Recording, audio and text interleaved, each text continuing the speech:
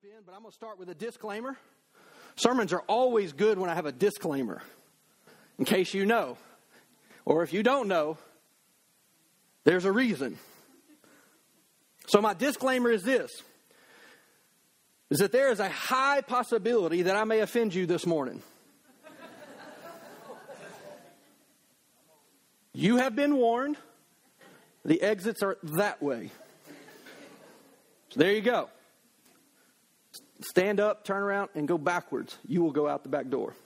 So, there we go. There's my disclaimer. You're welcome. Y'all ready to have church today? Are y'all ready to hear the word of God? I almost couldn't sleep last night. I woke up this morning. I'm ready to go. I feel like I'm in a cannon. It's just like, light the fuse. Let's go. That might be that I have slept great this last week. Because of not having caffeine and many other things, my sleep has been great, all but one night. And that one wasn't even bad. So anyhow, so the focus of our Devo and really of this time in this series tells us this, that if we're going to possess everything that God has for us, is that it's not going to come just from our abilities, our efforts, our understanding, our disciplines. No, it's going to come by learning to cooperate with God's Spirit and what God wants to do. And so this is an important aspect of our life that I believe many times, and I believe even more as we move closer and closer and closer to the eventual return of Christ, whenever that is, I don't know. But this is what I do know, is that the world is not going to get better. Like, it will continue to on this slippery slope that it is on. And no political thing is going to change this. But what I do know is that the Bible says as darkness increases, that God's presence and God's glory and God's grace will increase upon his people. And so the grace to be able to live the way that God has called me to live in the middle of a dark world is going to increase. So how do I get from where I am to some increase of God's grace and God's ability in my life? And so that is what I want to endeavor to do during these couple of weeks, is I want to help you not just kind of figure out and just kind of know the church language. Well, I know the right things to say. I want you to know the right things to do. And they are different, because knowing something doesn't matter anything. It's behavior that changes everything. And so, as we're looking at these things, and so really that idea of like, well, how do I cooperate with the Holy Spirit, is that we have to follow his lead. I don't consider myself a dancer of any type. I know we have some in here that can cut a rug like nobody's business. I do not fall into that. But I do know this about dance, is that two people cannot lead. One has to lead and one has to follow. Because if you don't, you get some stepped on toes, you get tripped up, and it's a pretty bad experience. And it can be very frustrating at times. I remember one time me and Dara went on this cruise, and there was this couple. They were like professional cruisers. I don't know. I mean, you would have to see it to understand. The husband and wife, we saw them multiple times a day. They obviously lived to be on the cruise boat. And they walked around, and every time you'd see them, they're in a different outfit. I mean, dressed to the nines, though. And anytime they would just stop in the middle of the lobby, and they'd start dancing. Just, they didn't care who's around. They're the only people on the boat. Why do I know they're professionals? Because old boy had a fan behind his wife's head to keep her cool while they danced. The whole time. I was like, bro, y'all are like next level. No, but it's similar with the Holy Spirit, is that we can't be in charge and in control and him. Why? Because if we are vying for control, we're going to get tripped up. And it's not going to be a good experience. Why? Because we're in a game of like tug of war with him, trying to say, hey, who's in charge here? And so we have to learn how to yield and to adjust to the nudges, to the impressions, to the voice of the Lord. And this requires our favorite word, submission. You're welcome. Submission to the Lord. That the word submission literally means giving way. It means to surrender. It means to give up control. And I know some of you think you're not a control freak. We all are. But if we're going to learn how to be in step with the Spirit of God, we're going to have to learn, number one, how to recognize when He's talking, when He's leading us, when He's stirring us up. Sometimes it's not a word. Sometimes it's just like, man, I have this, the right verbiage isn't even adequate to explain it. But I just have something on the inside that tells me I need to do this. I'll give you an example of this. I was talking to a friend this week, and he said, he was kind of joking a little bit, but we've known each other a long time, and he's like, man, guess what book of the Bible the Lord led me to read? And I know him. And I said, well, let's narrow it down. Are we talking New Testament or Old Testament? And he goes, New Testament. And I said, Romans. And he said, how'd you know? And I said, because I know you. And I said, my second guess was Hebrews. And he was like, dang, you're right. But yet he felt the Lord leading him to read a certain book of the Bible. The Lord didn't speak to him. He just kind of had a nudge, just kind of like, I feel like I need to go. And he's like, man, I didn't even get halfway through chapter 1. The Lord started dealing with me about some stuff. That's a nudge of the Holy Spirit. Sometimes we're waiting for an answer, and the Holy Spirit saying, I need some obedience. Let me lead you, guide you to where you need to be. You're like, well, I don't know the books of the Bible. I got a great tool for you. It's called Google. Google knows the Bible. If you don't, you may get a piece of a scripture. Go type it in Google, Bible and the words you know, and hit enter, and that scripture is most likely going to pull up. I mean, the chances are really high. And so we have to learn how to give up control. And I know you may be like, oh, Pastor, I'm not signing up for anything strange. I'm not doing anything uncomfortable. And I'm definitely not going to do anything weird. Like, God loves me too much to make me do something weird. Well, that depends. We have no problem with dysfunction many times. And we're totally comfortable with dysfunction. And sometimes God may ask us to do something seemingly weird, but we're looking at it from the place of dysfunction, and He's looking at it from the place of health. Therefore, it is weird. I'll give you an example. You may be in a service like this, and you feel the urge and something on the inside of you, like, you just need to raise your hand. You're like, why? I need to know. You don't need to know why. You need to be obedient. You need to lift up your voice and begin to worship God. Well, I don't feel like it. I don't think God asked you, hey, do you feel like worshiping today?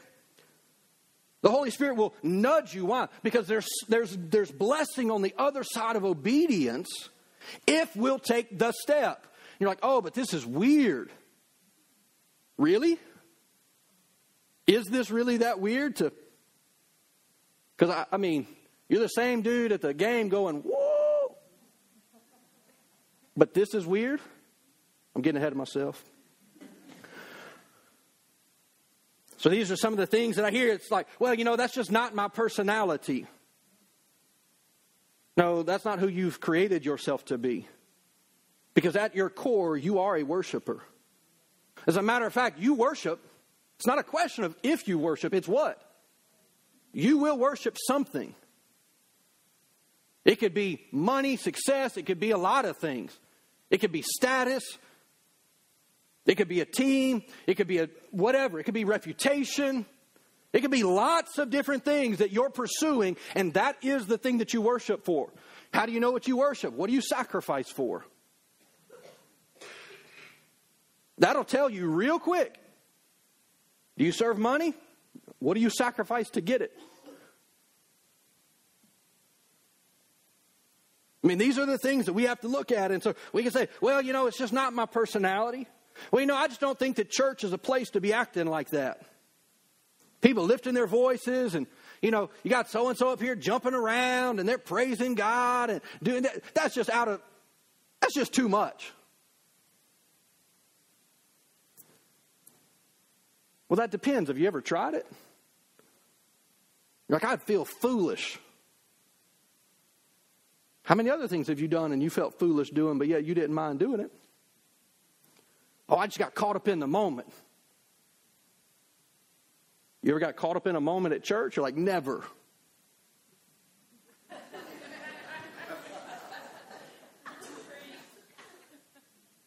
Oh, God would never make me uncomfortable. Pastor, I'm too dignified for that. I'm too put together for that. I would never lift my voice. I would never. What if I told you on the other side of your obedience, there was the breakthrough that you've been praying for 8 days and you're waiting on, and God said, I'm waiting on your obedience. You're not waiting on me. So many times we put the burden of our breakthrough saying, God, if you, God, I'm going to seek you, God, I'm going to pray, God, I'm going to do these things. And he's saying, I've already told you what to do. I've already answered. You're waiting for an answer that I've already given you. That breakthrough, that thing that we talked about last week.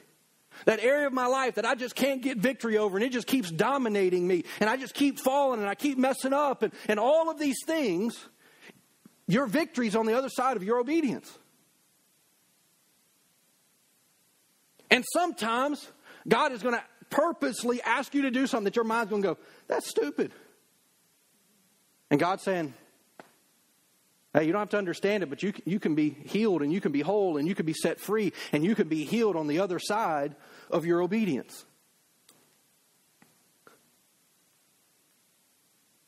So let me ask you a question. I told you I'd offend you, so here you go. Another warning. 2 disclaimers in one sermon. I'm being nice. Now I want you to rewind the video in your mind to before Jesus. When you were living in the world. When you were living the way that everything that you wanted to do and doing all those things. Did it bother you back then to act a little sideways? Get a little messy at times? To be a little trivial? A little questionable? No, it didn't, but I had some help to loosen up. You did. But now we want to come to Jesus and we got to be, I got to look right. But yet on the inside you're dying. But you look like a good Christian. You look like you got it all figured out. You look like all the boxes are checked and everything's good until they're not. Why? Because that's the type of Christianity where, I'm just trying to be better. I'm just trying to do better. Okay, why don't you stop trying and why don't you start submitting? Why? Because there's power on the other side of our obedience too. Not just the answer. There's ability. There's grace on the other side of my obedience. And some of you, if the Lord gave you an instruction, you would just say, nope, ain't no way I'm doing that. And what if I told you that the moment that you stepped into obedience, that there would be more grace that came into your life, the power of God would go into action in your life, what? As soon as you obey. You'd be like, I'll try it. So try it. Like walk in obedience to what the Lord wants you to do. So now, I know that none of you in this room are about to understand the point that I'm about to make. But you might have friends and family that may come to mind in the next few minutes. So I'm going to ask you not to judge them. And for you honest ones in the room, don't judge yourself too hard either. But what comes to mind when I say the phrase under the influence? I need some feedback. So alcohol, drugs, food. Under the influence, right? There's a reason why I called this series Under the Influence. So I got a little illustration today, and I didn't do the illustration that I'd planned on doing, because quite frankly, I thought you might run me out of the church. We're going to pretend something today.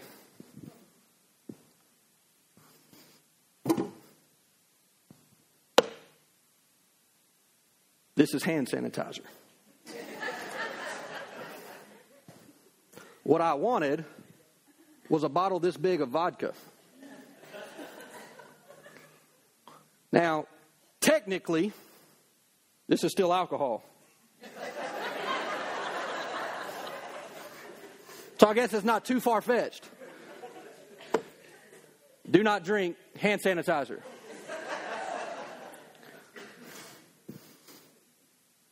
But it's funny how this clear liquid, if this were the actual thing that I thought about getting, and I sat all night thinking about it,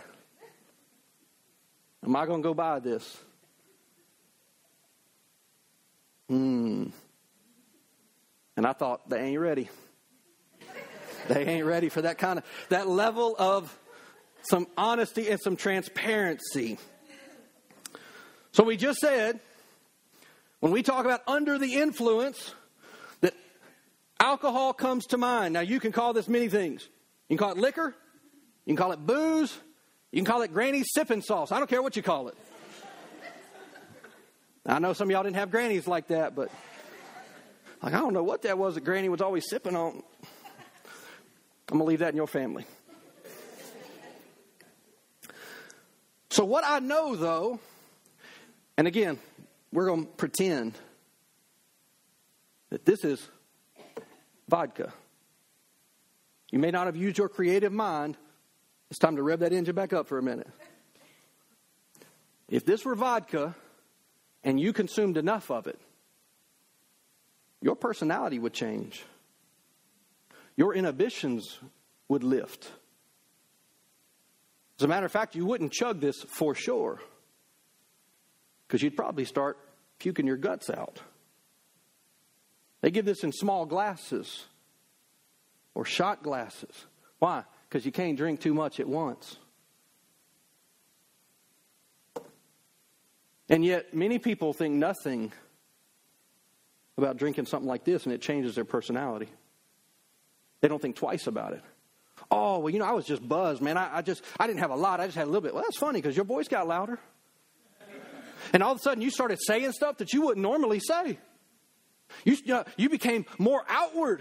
Like your expression became bigger. And all of a sudden my personality begins to change because I got under the influence of something that I decided. Like I made the choice, pour me a glass. Thank you, Mr. Bartender. And I make the choice to drink it. So now I'm putting myself under the influence of a chemical that affects how I think, that affects how I act, that even affects the way that I walk. You've probably seen the videos online of, those guys at the DUIs, right? And they got the line that they're walking. My favorite one is the guy who's like, he's out there like trying to do this. And he does that and he falls off. He goes, "Oh, officer, I'm sorry, I'm drunk." It affects how you see things. It affects what you remember sometimes. It affects the way you talk, the way you act. It affects all of these things about our life. Alcohol makes people get rowdy. I've been to some football games. They're pretty in order at the first quarter. By the fourth quarter, woo!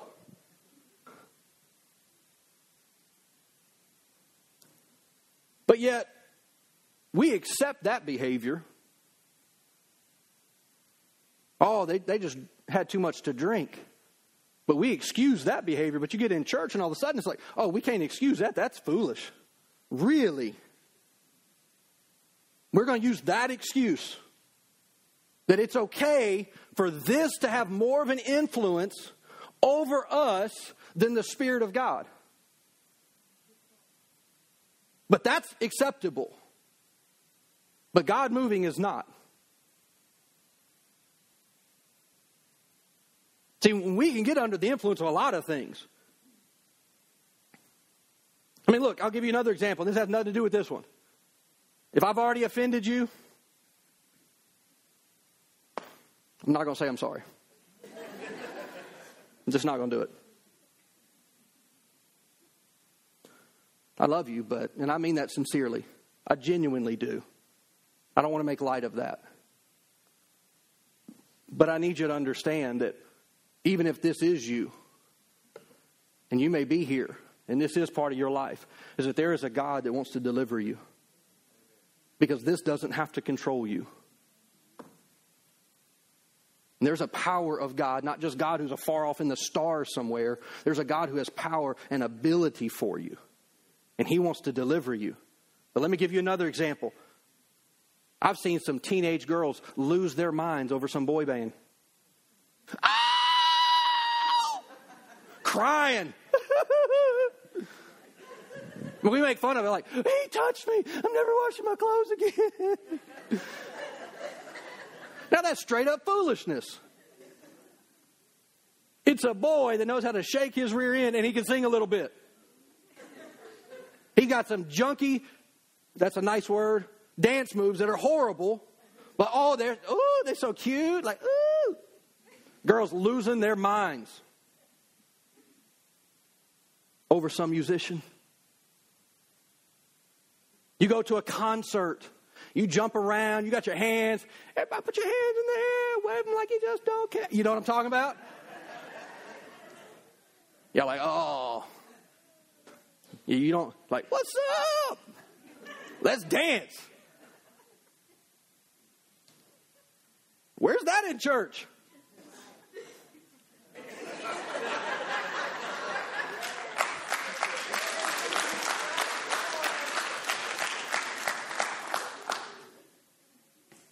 I'm getting nowhere in my notes.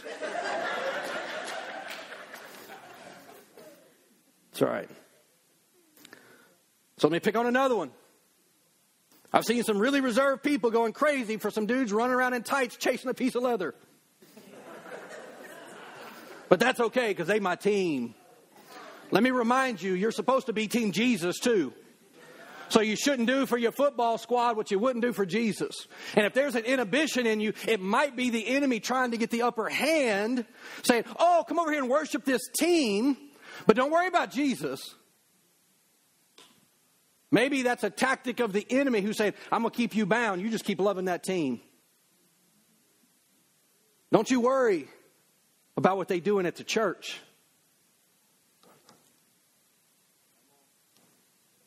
See, when we step into the presence of Jesus, could it be that we might respond to his influence? Let me say it in other words. When we step into the presence of Jesus, shouldn't we respond to his presence? See, this is what we're talking about over these few days. I just want to let you know, I ain't even read a scripture yet. See, I believe that maybe we would actually act different and walk different and talk different. And Lord forbid that we might get a little bit loud and rowdy. Go and read the book of Acts, chapter 2. 9 o'clock in the morning. What happened? The Bible says the Holy Spirit descended upon them and they came stumbling out of the upper room and everybody's like, these dudes is drunk. They've had too much for this. And they said, hey fellas, it's 9 o'clock in the morning. It's way too early for that. He said, this is that which was spoken by the prophet Joel that said, in the last days, I will pour out my spirit upon all flesh. And something was going to happen when he poured out his spirit, by the way. So it wasn't just like, oh, bless me, take care of me. He says, no, I'm going to pour out. But there's an assignment that comes with the pouring out. See, what happens, and I believe in church, is that we get too sanctified. We like too saved. I'm not going to ask for a show of hands, but we can get too saved. What does that mean? I forget some stuff. The past becomes attractive when we forget some stuff. The children of Israel said it this way, man, wasn't it better in Egypt? What is wrong with you? Like, oh, but we got 3 million. You were slaves in a foreign land that they had stripped you of every bit of your cultural identity. Oh, but it was better. They at least fed me. Oh, but I'm out here in this wilderness. Moses, take us back. It was better. Really? Because God's dropping bread and manna on the earth every morning when you wake up. There's fresh bread for you. And it sustains them. And they're like, we're tired of eating this bread. We want some meat. And God says, you want quail? Stacked it up 3.5 foot deep. Said, eat all the quail you can. And it says that they gorged themselves to the point it was coming out of their nose. I don't know what point you have to eat so much that it's coming out of your nose. But holy cow. Oh, but it was better in Egypt. See, I believe something happens when we really comprehend and have a full picture of what Jesus has done for me. You're like, oh, well, that person worships more than me. Maybe it's because they have more of an understanding of what God has done for them. And I don't mean that as an accusation against you. What I'm saying is that you need to come to a better understanding and a full picture of what Christ has accomplished for you in your salvation. Why? Because out of that understanding comes great worship. Like, I don't know if I believe that. First scripture. For you scripturites, you can be happy now. Luke chapter 7. I just made up a word. Starting in verse 44. I told you I was ready to go this morning. So, let me give you the backstory. Jesus is invited for dinner at a Pharisee's house. He comes in, they're eating, this lady comes in. The Bible doesn't say that she makes a scene necessarily, but she made a scene. And so I won't go through it for the sake of time, but it says that Simon had a thought and said if Jesus was really a prophet, he would know what kind of woman is touching him. She's immoral. She's unclean. We know from other scriptures she was a prostitute. And Jesus turns to Simon because Simon has that thought, man, if he was really who they say he is, he'd know. He wouldn't let her be touching him. And then Jesus turns to the woman and says to Simon, so he's looking at the lady, which is actually right either here or behind him, I'm not sure, somewhere around his feet. It says, look at this woman kneeling here. When I entered your home, you didn't offer me water to wash the dust from my feet, but she has washed my feet with her tears and wiped them with her hair. You didn't greet me with a kiss. By the way, this was all customary. This was not out of the ordinary. Everything that Jesus is saying here would have been normal. They wore sandals. They walked on dirt roads. So if somebody came in your house and you wanted a clean house, you're going to make them wash their feet when they got in the front door. Like you don't get to go to the living room until you've washed your feet. Until you've cleansed yourself. Because, by the way, they had animals that walked those same streets. And it was not like today where you get the little baggie and go pick up behind your dog. Like, no. That's all up in the street, right? Sorry. One day I'll write a commentary. Y'all will be welcome to it. But not really. I have no desire to do that. I don't mind reading them. I have no desire to write one. So it says she's washed my feet with her hair. It says you didn't greet me with a kiss, which this would have been a kiss on the cheek. It says, but from the time I came in, she has not stopped kissing my feet. It says you've neglected the courtesy of olive oil to anoint my head, but she has anointed my feet with rare perfume. Other places in the Bible tells that this fragrance, this perfume that she used was worth a year's wages for her. Take your yearly salary. Would you go pour that on the feet of Jesus? And this is the brilliance of Jesus. He says, I tell you her sins, and they are many. Jesus acknowledged who she was. But who she was didn't stop him from saying, you can worship me.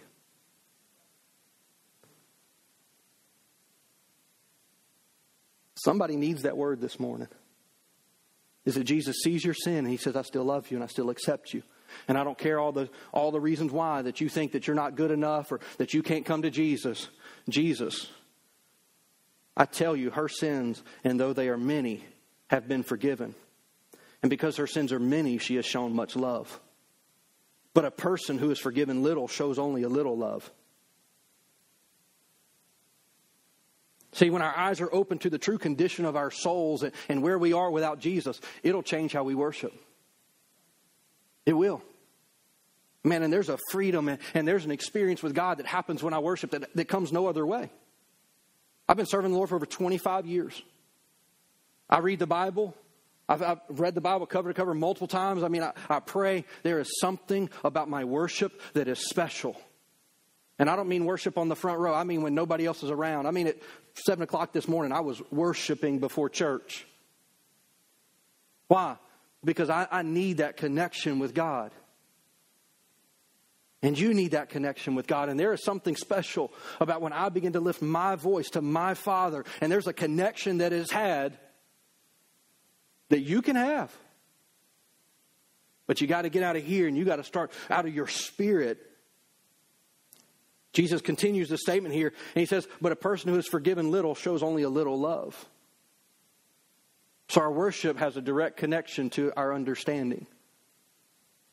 And if I realize that I have no way to get to heaven if it wasn't for Jesus hanging on a cross for me and being beaten for me and shedding his blood for me and going to a tomb that was rightfully mine, that he resurrected so that I could now step into his resurrection life and now live differently, that I'm not just doomed to failure for the rest of my life. That I'm not just doomed to oppression and depression and sickness and disease and all of these things. Is that the Bible tells me that Jesus has paid a price that I could never pay so that I could have everything that He is and everything that He has. See, and when I begin to understand that without Him, I'm absolutely disgustingly filthy. I won't give you the scriptural reference, but it's pretty graphic when you understand what it is. It says our righteousness is like a filthy rag. But aren't you glad that God does not leave us there? God says, look, I know that you're not capable, therefore I'm sending a Savior. That's why Jesus came, because He knew you can't be what I want for you. You can't be what I gave to Adam and Eve in the garden, but I'm going to send Jesus to get you back into that type of relationship that they had. So many people look at God and they're afraid of Him, and yet it says that Adam and Eve would walk with God like somebody walking with a friend in the cool of the day. It wasn't until sin entered the picture that they began to cover themselves and hide. And so what happens is that we know our sin, and our sin forces us away from God. And God is saying, hey, if you'll understand what Jesus has done for you, your sins are forgiven. And they might be a lot, but they're covered. And therefore I have no reason to run when His presence shows up. Quite the opposite. Look, I'm not perfect by any stretch of the imagination. And if that's what you hear with me saying all this, I'm telling you, I'm a flawed human being. But I'm a flawed human being who knows that the grace of God is available to me. And I'm going to stand secure in that more than I am my ability to fix me. Because I've tried to fix me, and I can't do it. In all of my effort, it's been amazing to me over the years that I can fight. And in one moment, God can do more. Things that I've been just fighting through and struggling with. And God, would you just take this from me and all these things? And I'm still in control. I'm still holding on, saying, God, I can do better. I'm so sorry. I'll do better. And He's saying, hey, just let go. The pain and the shame of the past, just let it go. Like, I'm a big enough God, I can take it. Sometimes we try to handle God with like kid gloves. Like, oh man, if God only knew. He already does. And He still says, I love you.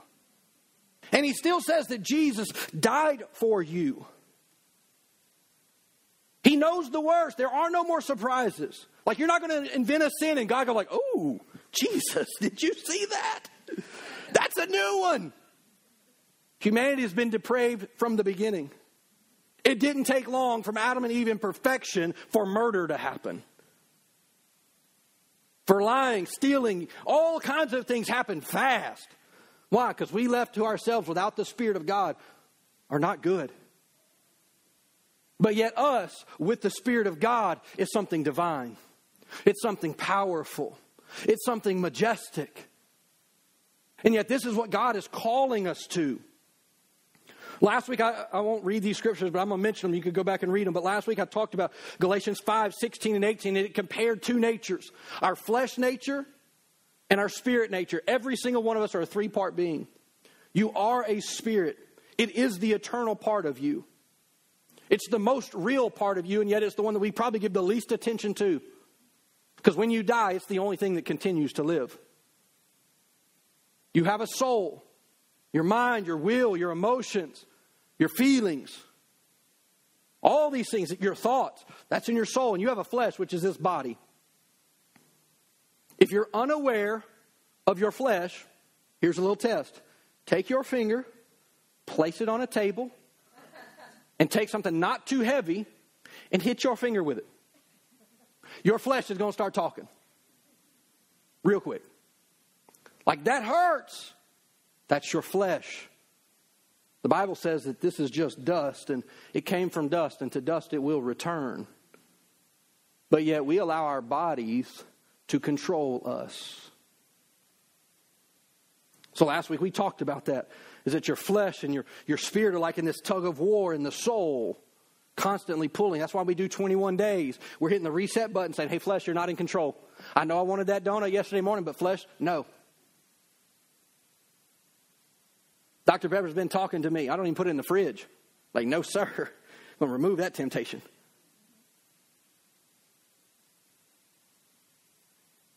Why? Because I want something better. Look, I have a love-hate relationship with fasting. I have a real love. I hate it, but I love it.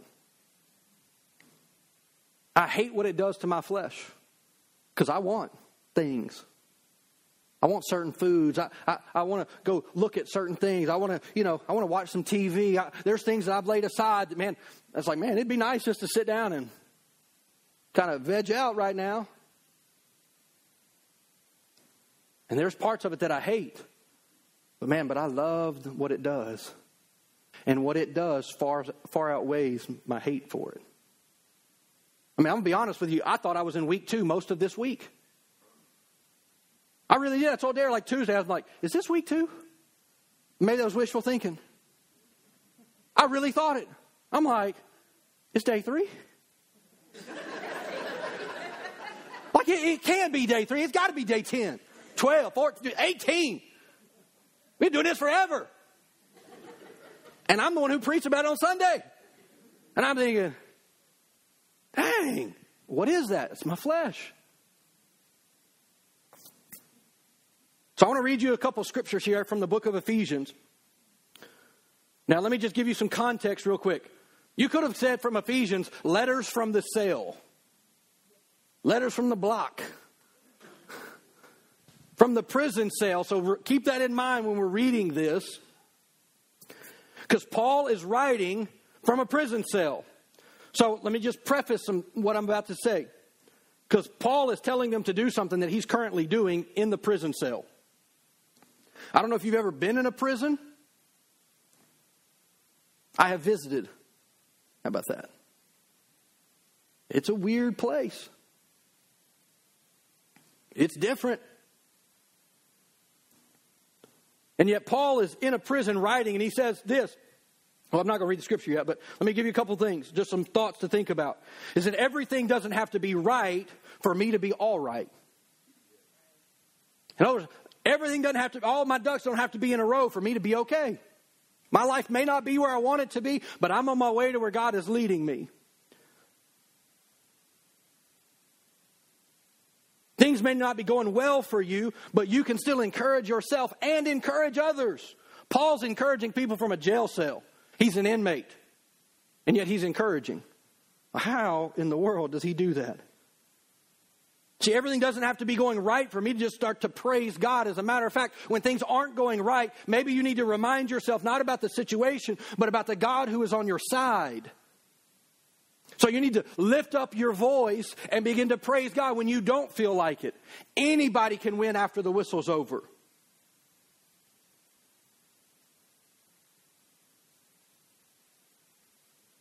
I mean, think about Psalms. He will prepare a table before me in the presence of my enemies. I'm going to sit down and eat right in front of them. In other words, the people who came at me and were after me and all had it out for me, God's going to actually watch them or make them watch me be victorious. Every lie that they said about me, God's going to say, hey, come to the table, boys. You don't get to sit down, but you get to watch him. Remember what you said? Yeah, this is what I did. Not what David did. Not what you did. This is what God has done. You may have some scars from your past of things that people have said about you. Yeah, but God sets a table in the presence of that lie. And he'll invite that lie to come and watch you. Say, oh, they said that you would never amount to anything, but they didn't count on me touching you. They didn't count on you figuring out how to cooperate with my spirit so that you could become more than you ever could have been on your own.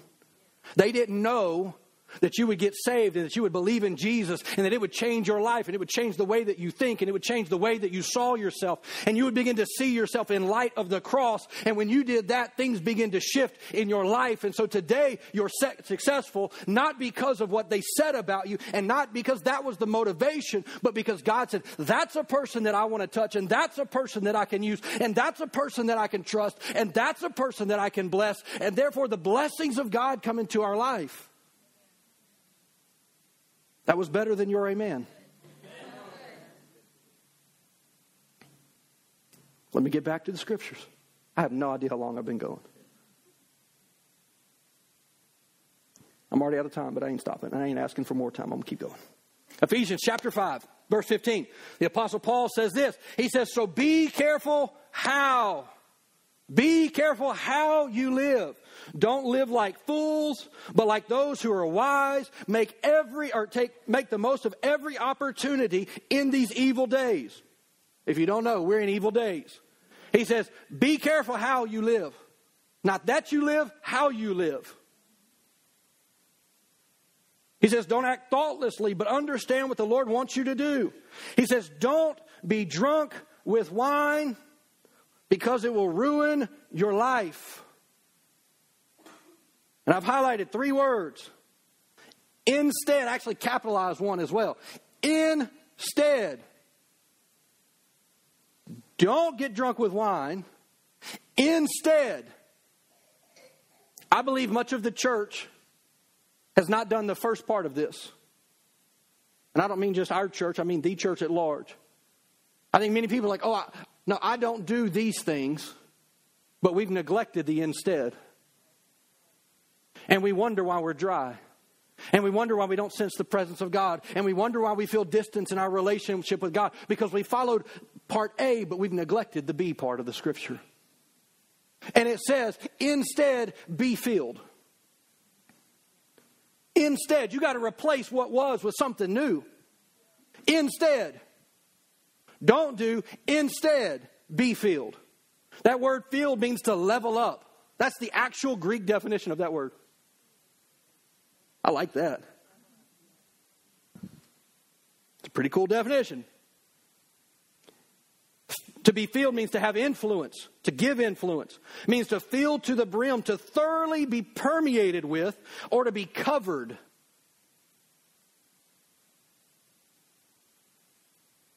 This last word means, which isn't as popular, means to be dominated by. And whether you realize it or not, you need the Holy Spirit to control you. You're like, I don't like that. Look, something's going to control you. Your flesh will. People will. Situations will. We're not as in charge as we think.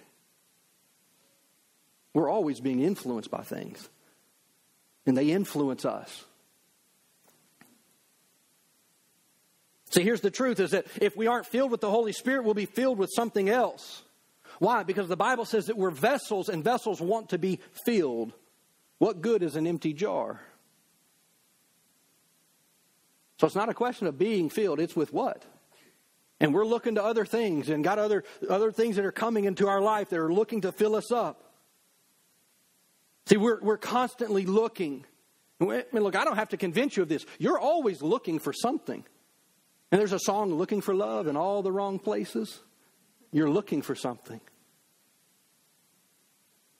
You're looking for fulfillment. You're looking for purpose. You're looking for meaning. You're looking for acceptance. You're looking for something. Well, what is it? All of those things are fulfillment issues. And so what happens is that if I'm not really fulfilled by God, then I'll begin to pursue that job that I know the Lord doesn't want me to take, but I'm going to take it anyways because it's paying me more money. Because I just need more money. I need more stuff. I need this and I need that. And if I got that, or man, I know this really in the person that God has for me to be dating, much less marrying. But you know what? I don't want to be alone. And so I'm going to compromise here. Even though I know the Holy Spirit's saying, hey, red light. Yeah, but God, I don't want to be alone. And I'm not minimizing that. That's a very real thought and a very real feeling. But if you blow through the red light of the Holy Spirit, there could be a collision. And there will be pain and there will be hurt that God never wanted for you. Now, I've got really good news for you. Is that God will heal. Even the red lights that we blow through. And the damage and the fallout from those things. He is so good and He's so gracious. And He says, hey, I'm going to come and I'm going to heal you every time. So you may have messed up in the past and you may be in a situation right now. Listen to the Holy Spirit.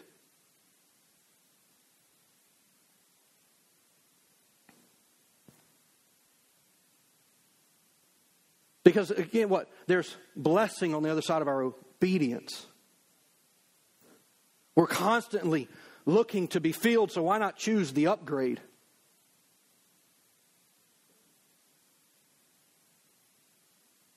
I love the psalmist when he writes, is that the blessings of the Lord makes one rich. That word rich doesn't mean money. It actually means satisfied.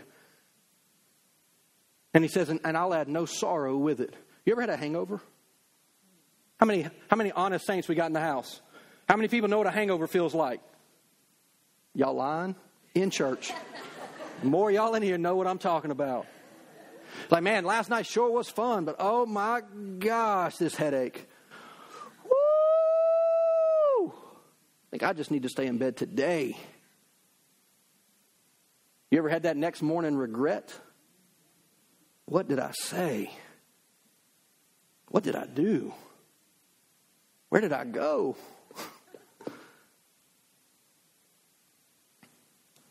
How about you choose the thing that has no sorrow with it? It doesn't have the negative consequences that are associated with it.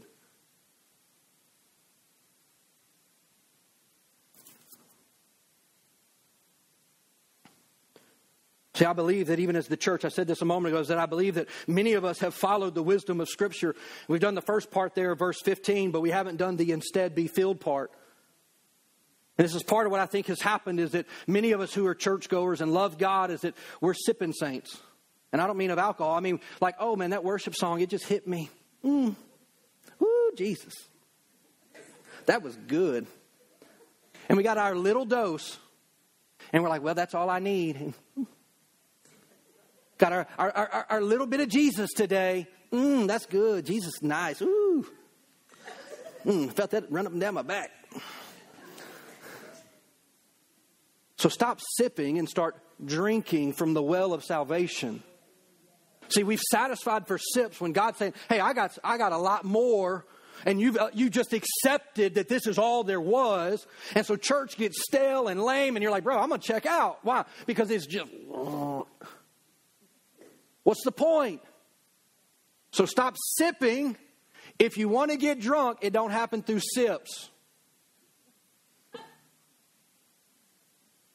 You have to consume enough. By the way, I will let you know, the Bible does say that you can be drunk in the Spirit.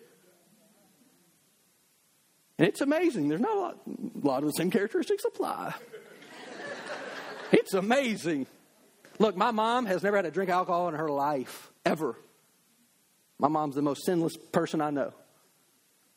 She was raised in a certain denominational line, hair a certain way. I mean, you don't do nothing. And then my dad is the flip of the coin. They're like, don't do that. My dad's like, yep, let's go. I mean, that was and they got married. But I can tell you, I'm telling you, never has my mom been drunk in her life from alcohol. But I have walked my mom, and let me say it another way. I have carried my mom to her car and said, Mom, I think I should drive home tonight. You're like, oh, Pastor, that's weird. Hey, you tried it? Because if you tried this one, you ought to give the other one a shot. I'm just saying. Look at the little pun there. I didn't even intend for that one.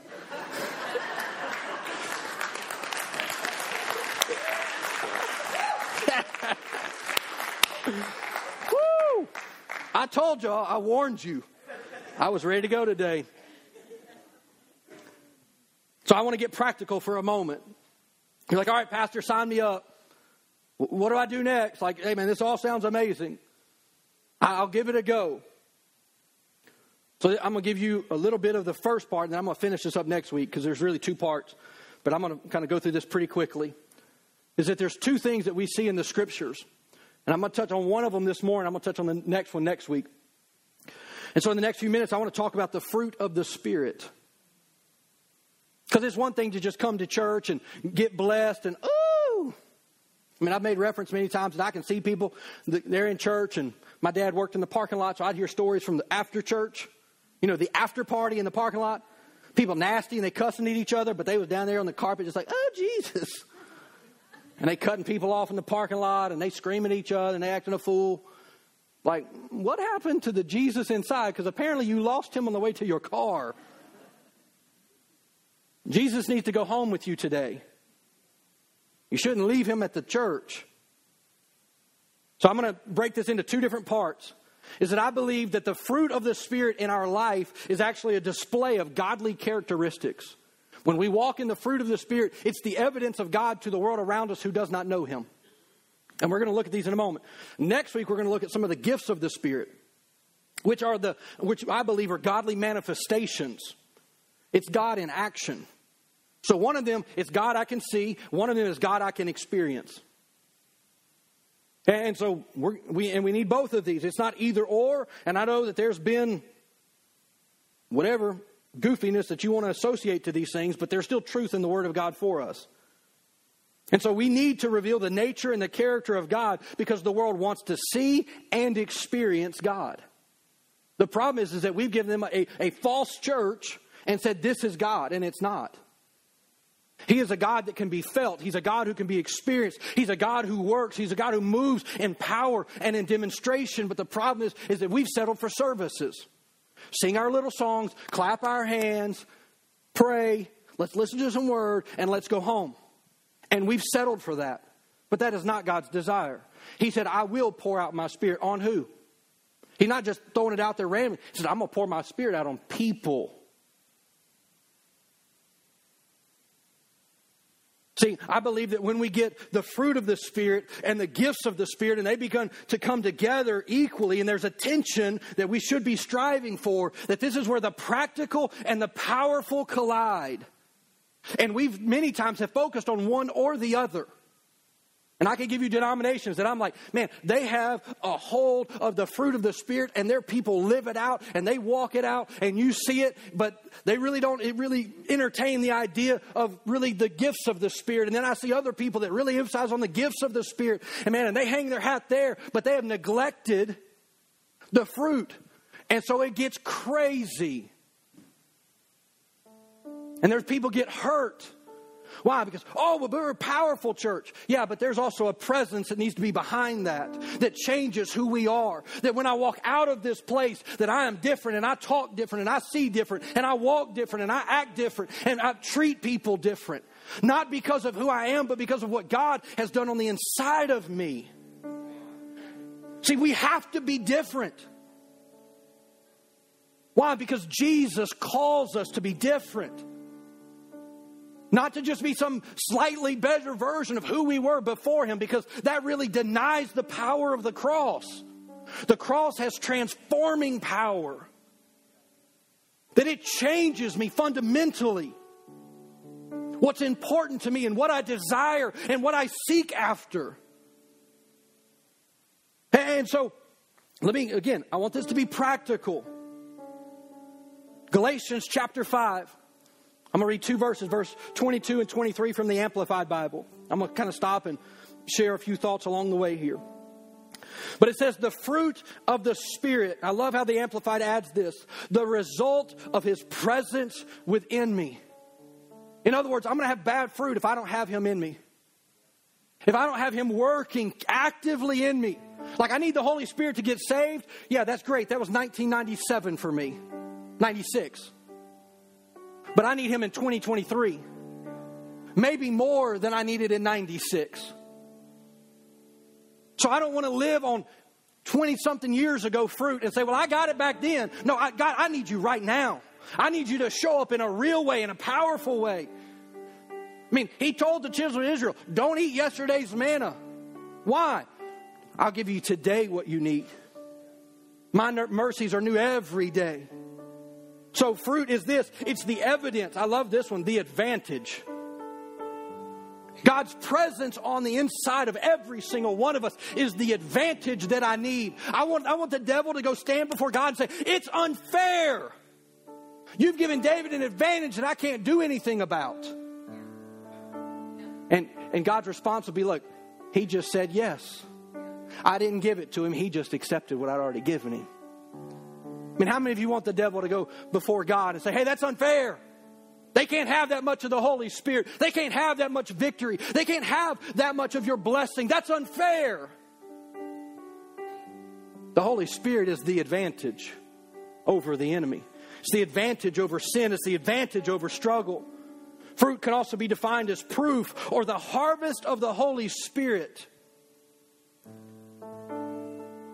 So Man, when I learn to cooperate with the Holy Spirit, things begin to happen in and around me that I may not even be fully aware of, but yet it's the Holy Spirit working on my behalf. God begins to remove desires out of my life. It's like I went to bed one way, but I woke up the next, and then I woke up the next, and it's been a few weeks, a few months, and all of a sudden it's like, man, I haven't wanted that for a long time.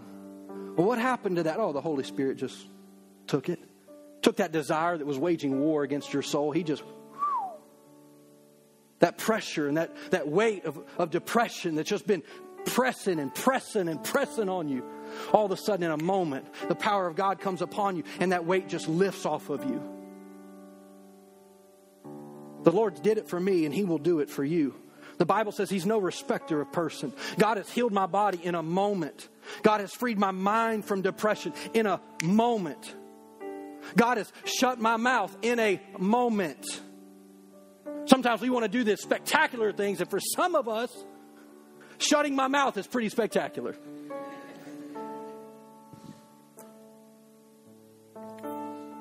See, when we get under the influence of the Spirit of the living God, we are going to act different. We're going to walk different. We're going to talk different. You might even surprise yourself.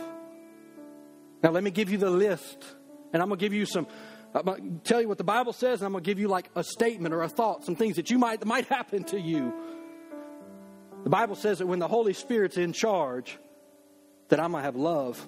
The Amplified adds unselfish concern for others. So here's what that might sound like. Did I just forgive them? Because I wanted to tell them off in my mind. I already had it there, and I was ready to tell them what I thought.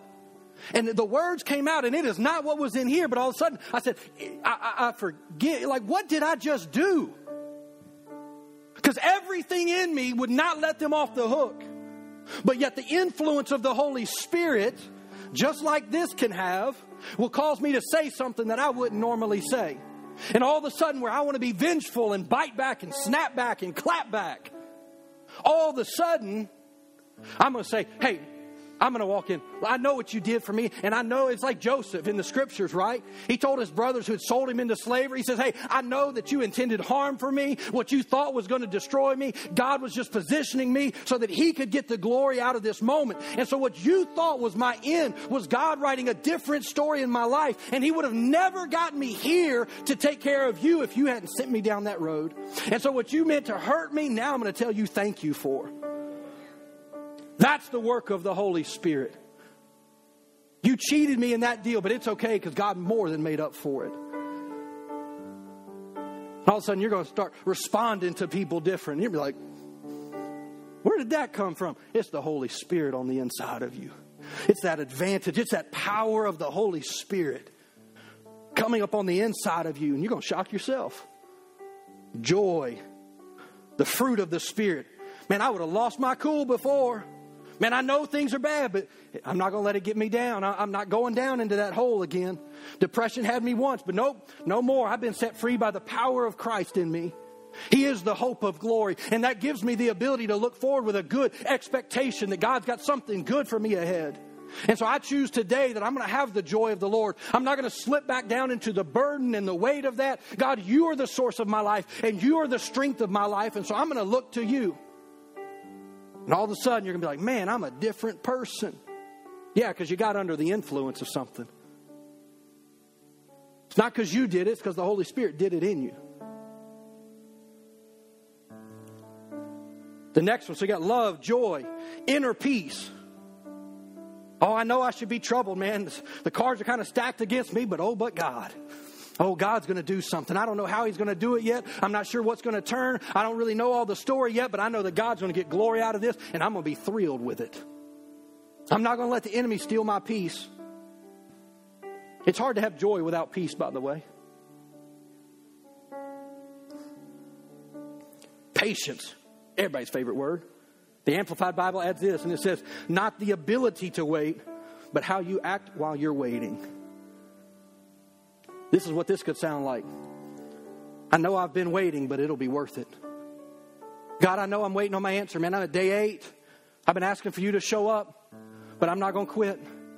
I'm going to see day 21. I'm going to keep pressing. I'm going to keep fighting. I don't care if I fall. The Bible says that the righteous may fall, but 7 times they're going to get back up. So I got a few more tries to go at the minimal. So I may fall and everybody can look at me and judge me, and I don't care about that, but I'm going to get back up and I'm going to keep on trying. Why? Because I've got a helper in the Holy Spirit who's going to come alongside of me, and I'm going to be patient as I wait for my promise to show up. And I'm going to praise in my waiting, and I'm going to worship in my waiting. Why? Because God is working for me. Well, you can only have that kind of spirit of faith if the Holy Spirit's helping you. So love, joy, peace, patience, kindness. That could also be translated as sweetness. I think the church needs some sweetness about it. And I don't mean to be a doormat, but I think we need some compassion. I think we need to ask the Lord to break our heart for the things that break His. That we're moved by the people that are struggling. That we're moved by the people around us. That we have compassion. Jesus, the Bible says that He was moved with compassion and He would heal. He was moved with compassion and He would feed. He was moved with compassion and He would work miracles and signs and wonders. And so the question for me would be, has the church not seen those kinds of things because we're lacking in compassion? Because we're missing some of our sweetness? Let me say it this way. The Holy Spirit will soften your rough edges. I got plenty of them. Sometimes I need a jackhammer. Sandpaper ain't going to do. Like, get the big tools out. And we all have areas of our life that this is true of. So love, joy, peace, patience, kindness, goodness. Man, I know they've been ugly to me, but God has been so good to me. I know what they said. I know what they did, but man, God has been good to me. Gentleness. I know they did me wrong, but I'm going to give a grace-filled response.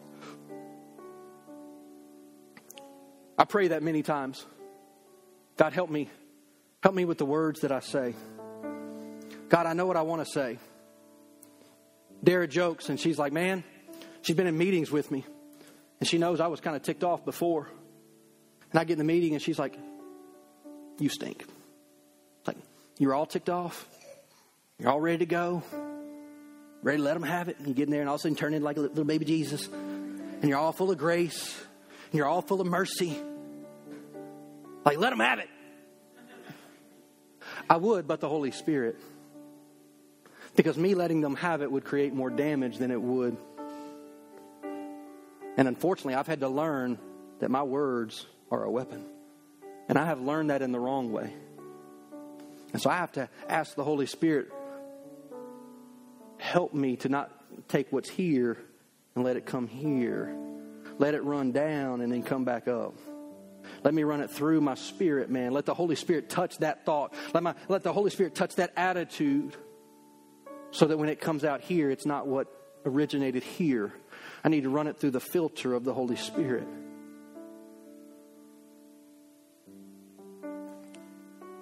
This was a new thing that as I was studying this week, and I thought this was so cool. The last one is self-control. Now, we don't like that because we think, oh, that just means my ability to do it. Like, I'm a self-control. As I was studying, I came across an alternate phrasing, and I thought it was so cool. And it said it's spirit strength. Self-control means I'm the focus of this moment. But when I say, hey, there's love, there's joy, there's peace, there's patience, there's kindness and goodness, faithfulness, and spirit strength for me. It's not self. No, it's the Spirit who's working in me. It's the Spirit who's doing some things in me. Verse 24 here of Galatians 5, not Ephesians. Galatians 5, he says, and this is out of the Message. I'm just going to read the very first part. And it says that legalism is helpless in bringing this about. It only gets in the way. In other words, me trying to dot every I and cross every T, like it ain't enough. It's helpless to bring these things about only by the Spirit of God. It's not by might. It's not by power. It's by the Spirit of God. That God wants to do these things in us. I don't have time, but I'm going to give you a scripture. You can read it later. I had more for you, but I've already been preaching an hour. But go read 2 Peter chapter 1. This would be a good time to start writing like you're taking notes. You look like you're being obedient. I ain't even looking at you. 2 Peter chapter 1, starting in verse 3, go all the way to verse 9. Go and read that. I'm just going to give you the highlights real quick. It says, by His divine power, God has given us everything that we need to live a godly life. By His divine power. By His divine power, God has given us everything that we need. It goes on, you drop further down, it says that there are and he's talking about the promises of God. I'm just kind of hitting the highlights here. It says these are the promises that enable you to share in His divine nature. And by sharing in His divine nature, you escape this world's corruption. See, I get His divine nature, and I get to give up all my stuff, all the issues in my life. Why? Because life has overwhelmed death in me. So this morning, I want to give really two separate calls, but this first one is, I don't know how else to say this other than just to say it. I used the phrasing earlier about sipping saints.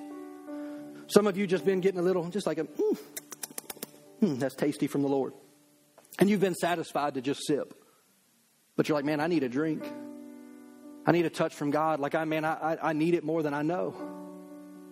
I need the presence of God.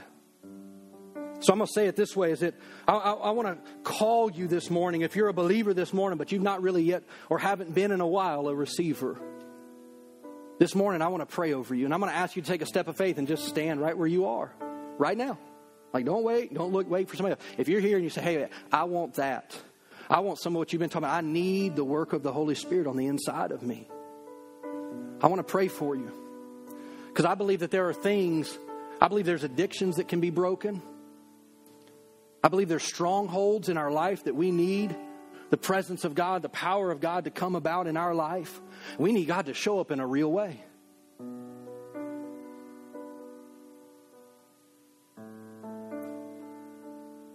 See, some of you have the thought right now, well, what would people think? Who cares?